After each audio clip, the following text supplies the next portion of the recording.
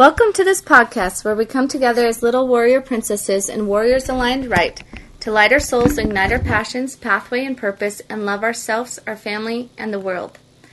I am pleased to announce that with me today is a very special and influential woman in my life, my mother, Karen Anderson. My mother is caring, kind, and loves to serve and create. She is a Christian woman who has raised a large family. She bore 8 children and has 31 grandchildren. She has an inherited kidney disease called polycystic kidney disease. She also inherited a love for oil painting from her mother, who at 100 years of age just recently put her paintbrushes away. Along with oil painting, my mother loves wholesome work and play, including cooking for her husband, children, and grandchildren. She also enjoys swimming, reading, and crocheting. Welcome, Karen. Hi. Hi. Is there anything you'd like to add? That about sums it up, I think.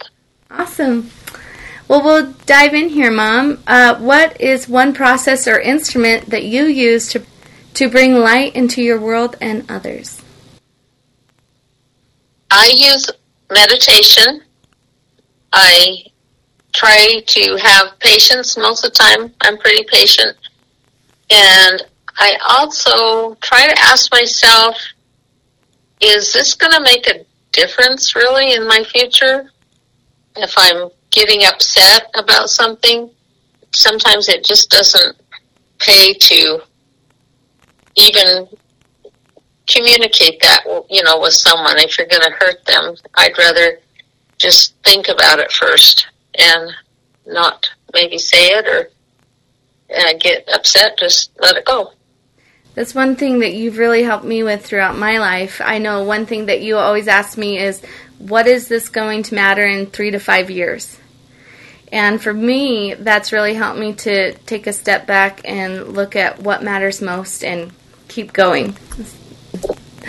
Was there ever a moment where you felt hopeless? Well, when we were first married, I used to pray for strength to get through the day and to be a true follower of Christ. I wanted to have the strength to do all that stuff. And then we lost our first baby with crib death when he was 9 months old. And for a long time, I didn't want to pray for strength anymore. Yeah. And so it's taken some years to get through that and move on. What would you tell a mother who's going through something like that as deep as losing a child?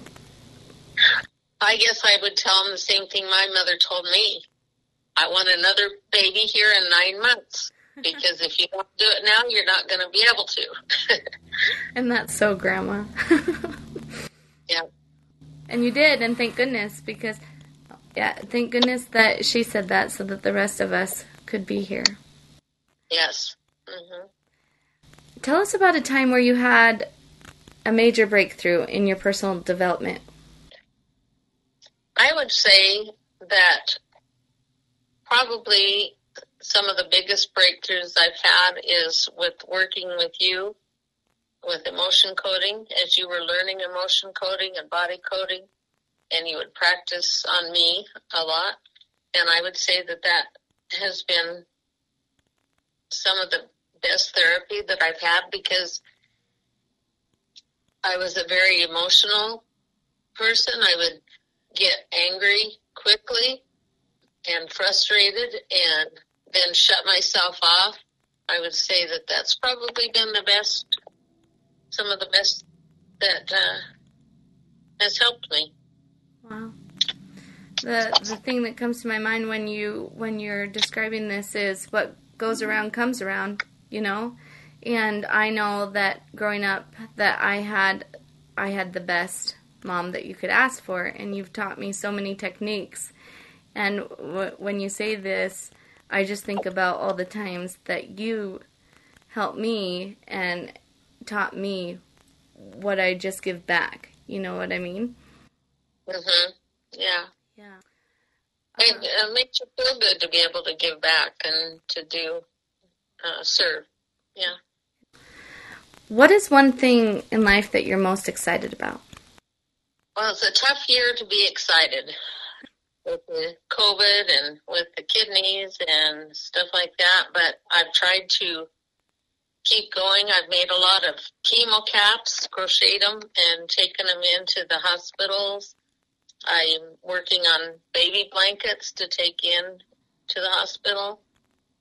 And I guess I'm kind of excited but terrified to get started on dialysis so I can feel better. Yeah. It is exciting to have that hope that there's something out there that's going to help you feel better and to give you more energy. And, there's this balance between the medical world and the natural world and how we all really go together and need one another. Mm-hmm. This year, the last few years, we've learned that a lot with your kidney disease and with Anaya having her 4 ureters. You need both worlds. Yes, I've always said that there's room for both, and you just have to do as much as you can with natural for yourself. Yeah, and a lot of it is just that inspired action that you take through prayer, asking Heavenly Father, hey, what's the best thing right now? Where do you want me? What do you want me to learn? I know that's something that you taught me throughout life is, pray about it. Yes. What was something that you felt was holding you back from sharing your light in your past? I've always been kind of a more shy person, and just learning that it's okay to be me and do what I can. Yeah, I love that. Knowing who you are is so vital in sharing your light. What is your favorite scripture or quote and why? Okay, I read this one years ago, and I really like it. But it's, look at the world as if everything is a miracle or nothing is a miracle. The choice is yours. I think it was Albert Einstein. Yeah. It's of course, I want to look at the world as if everything's a miracle. And so that's my choice. I don't have to have scientific proof. I can believe in miracles. And I just looked that up for you, Mom. That was Albert Einstein. Wow. Very cool. Okay. It's awesome. Will you please share with us one of your personal habits that contributes to your success? Well, I have tried to start my day with the Lord first. And if you start your day with the Lord first in your life, then it seems to go better. But I also like to remember that things have been tough before, and I've gotten through them. And so when a trial comes up, I can get through this one too. And that's the best way to look at things, to look at it like, yeah, I'm going to get through this. All right, Mom, if you could go ahead and close your eyes and just relax and deep breath.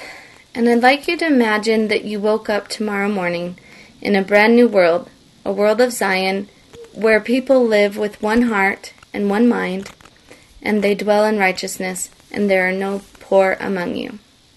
And as you take a deep breath, you can go ahead and open your eyes. What do you feel the world needed for that to happen? And how will you contribute to continuing to build that Zion community? Well, down through history, we've learned that time after time, the world has gotten so evil and wicked that it took something tragic to humble us. And so I would say that we're going to have to go through some trials of being humbled, Christ coming again, and maybe we can get a head start on that by just giving out love and service and being humble instead of being so frustrated with what's going on in the world. But do our part. That's powerful, being humble and doing our part Thank you, Mom, so much for joining us today. Before we go, will you please share with us one last piece of advice that you have for all of us little warriors today? Get your sleep, serve your family, and show love and respect to the world. I love it. Thank you, Karen. You've shared with us ways to be a light in the world. Being a light in the world today takes courage. Here on this podcast, we help one another find that courage, the courage to be a light while enjoying our relationships, our wins, and our successes, and even our failures. We help one another find the courage to pray, hope, forgive, and connect again. We get it. This is the place to clear the air, breathe, and condition our warrior strength together. Here on this podcast, we light, ignite, and we love. Thank you, Karen. You're welcome.